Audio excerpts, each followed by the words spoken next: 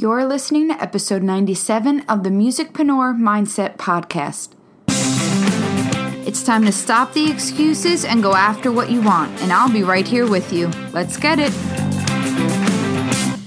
Hello, you're listening to episode 97. Is it time to push or pause? I'm your host, Suze, a mindset and productivity coach helping music professionals get clear on their goals, priorities, and next steps, all while decreasing overwhelm and avoiding burnout. This episode is brought to you by my new 90-minute live training on March 24th at 4 p.m. Eastern, Tapping into Your Vision. During this training, I'll be guiding you on how to rewire those limiting beliefs through the art of EFT, also known as tapping. We'll then identify your most top priorities and create a specific and powerful vision board to attract the exact energy, things, and people needed to help you fulfill that vision. You can RSVP by signing up on the show notes page, therockstaradvocate.com/EP97, or DM me on Instagram @RockstarAdvo and let me know you'd like to come and we'll get you set up. In the meantime, I want to talk about what happens when you don't avoid the burnout. When you're at a point of complete overwhelm and you've lost sight of not only where to put your focus, but even where to find your focus. How do you know if it's time to push harder or hit pause? If you've listened to any of my previous episodes on this podcast, I think you know what I'm going to say. Usually it's a good idea to hit pause when the instinct is to push. But how do you know? You've got to make a choice, and obviously the outcome will let you know if it's the right one. But how can you tell the difference between being scattered and needing to buckle down and get organized versus stepping away and taking time to recharge and gain perspective? How do you avoid pushing harder only to trip up and realize you should have taken a break? How do you sidestep the other times you avoid work feeling incredibly anxious because you know deep down you're not burnt out, you're simply dragging your feet for reasons ranging from boredom to fear and lack of clarity? There's not an exact science to it. Sometimes our mind can play tricks on us and we'll make the wrong call. However, there are a few things you can do to increase your chances of making the right call.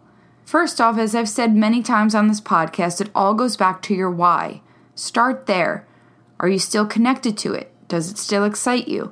Do you still want to pursue what you're pursuing? Are you overwhelmed or disconnected? If you're feeling disconnected, walk away. Hit pause. Take a break and gain perspective, find inspiration, let your thought processes percolate, and then come back to either reconnect with your why or create a new one. This can take an hour or a day or a weekend to shake off any disinterest. If you're overwhelmed, take it a step further. First, mind dump all the thoughts and tasks roaming around in your head. Yes, you have the time to do this. Look at it this way, not doing this will only cause you to waste more time spinning out, so let's get to it. Then look it over. What are the immediate time-sensitive things that jump out at you? What can you take action on now? Mind mapping also helps in order to visually see all of the moving pieces of your career. Put your goal and/or why in the middle and start branching out based on categorizing the various tasks and ideas that you've mind dumped on your list. Using a free app like Simple Mind Light can help you quickly and easily create a map that can start giving you clarity and organization you're likely craving. I've left a link to the app in my show notes page, therockstaradvocate.com/EP97. Once you're able to see what needs your focus and attention, sit with it. Breathe in deep and exhale. Do you feel more at peace, or did it not make a dent? Are you starting to see what your next steps are, or is this all making you want to run for cover? Maybe you weren't even able to get through the mind dump list. If that's the case, you are officially burnt out and you need to hit pause. Now, if you've been able to get through all those steps and you're feeling calmer, amazing. All you needed was to start taking back control and getting more organized in your approach. But don't get it twisted. You don't need to push harder to get back on track. You need to think smarter and work with more intention. If this is you, this is exactly the reason that I'm doing my free training on March 24th. We'll be walking through mind mapping and vision boarding your priorities in order to decrease that overwhelm before you hit that burnout. When you've determined you've already reached that point, the question then becomes, okay, I'll hit pause, but for how long? And what does hitting pause look like for me? Hitting pause can be tricky, especially if your music career isn't your only job. And if it is, there's that whole global pandemic stuff happening, and hitting pause may not feel doable right now. So what's next? First off, if you've got another job, take some time to figure out if you can take paid leave, sick days, or if pausing your music career right now will be enough of a break. There's no one right answer for these decisions, and it's an extremely personal decision when it comes to your livelihood and the responsibilities you may have to the dependents in your life. That being said, burnt out doesn't just expire after a few days. If you don't take it seriously, it can lead to additional health issues, and your work will certainly never get better. Do what you can and really ask yourself what is possible when making time to unplug. Next, set a deadline for your pause. Maybe it's limited and you can only afford a day off. If that's the case, make a commitment to say no more often for a longer period of time. Keep an autoresponder on your emails for a few days, and pause all extra activities, even if that includes your music career. Again, the length of time that you do this for is a personal choice.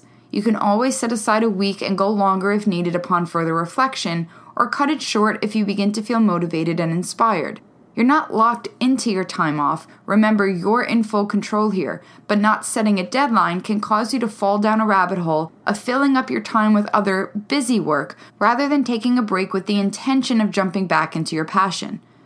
Once you've determined your break, start preparing for it so that you can actually let go.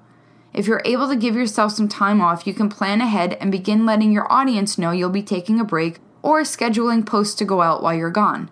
You can set up an autoresponder on your emails and determine what tasks you can delegate to others on your team. Or you can draw a line in the sand when it comes to the immediate tasks you must get done before checking out. And really challenge yourself here when it comes to determining true urgency. And then organize a list of the most immediate tasks that will require your attention once you're back. If you're so burnt out to the point that you're incapable of doing any of that prep work, first take an immediate day off, a literal mental health day, 2 if you can, and then look at your calendar and plan for a more extended break within the current month. Once you've decided when and how you'll take your extended break, determine what you'll do during that break. Maybe it's absolutely nothing. Maybe it's more time with family. Maybe it's reading for pleasure or creating music with zero expectations. Maybe it's a romantic getaway. No matter what it is, set an intention and do your best to stick to the boundaries you've set when it comes to notifications or being on social media. Remember, you're hitting pause. You're not doing work. There is a difference. People who are lazy don't do work. People who need to recharge take a break and hit pause. Meaning, don't fill your time you're not working on tasks that are just as exhausting and stressful, like comparative paralysis on social media. Believe me, I know what I'm talking about. I've spent enough time being burnt out to know exactly when it's creeping up. In fact, as this episode is going live, I'm on my week-long vacation from work. When lockdown hit, I was hit with the grief of losing a close family member on the anniversary of my dad's passing. I immediately took 2 weeks off without any prep time to be with family and begin to process my grief. Obviously, the break was a little messy, and I still kept in touch with my team. Luckily, my right-hand gal Jen did an amazing job stepping up and handling what she could while I was checked out. I then came back to a music community who was also grieving, and I jumped in to show support and show up as much as I could for musicians and other industry professionals. Before you know it, it was December, and I was preparing for Planchella at the end of the month, realizing I would not be taking a holiday break. January came and I signed on for more projects, and the excitement and motivation brought me into February. However, by then I could feel that familiar feeling of burnout. Great things were happening in my business, and all I was feeling was overwhelm. I was unable to celebrate the amazing milestones I was having because I was too focused on doing the very next thing. I spoke with my team, my clients, and consulted my planner to determine a week I could take off without adding more stress. I knew the anniversary would be particularly difficult, so I decided to take that week off, and my intention around it was to heal and simply be. I also wanted to deep clean my home and clean up my workspace. I knew that certain projects and commitments would need my attention and it could not be handed off to others, so I decided to choose one day during the week to address work-related tasks. All other days would be strictly off emails and other work. When it came to social media, I did my best to schedule certain posts, however, I knew I wasn't going to make it a week off Instagram. So I set boundaries, limiting when I'd have my phone on me, and agreeing to set an alarm for the time I'd be on social media. These rules may not sound like a vacation, however, these rules allow the break to actually be that, a break. It can be too easy to fall back into things when you don't set clear intentions of how to use your time off. Another thing I did was plan a day to daydream. Not work, not carry out ideas, but simply gather my thoughts and tune back into my passions.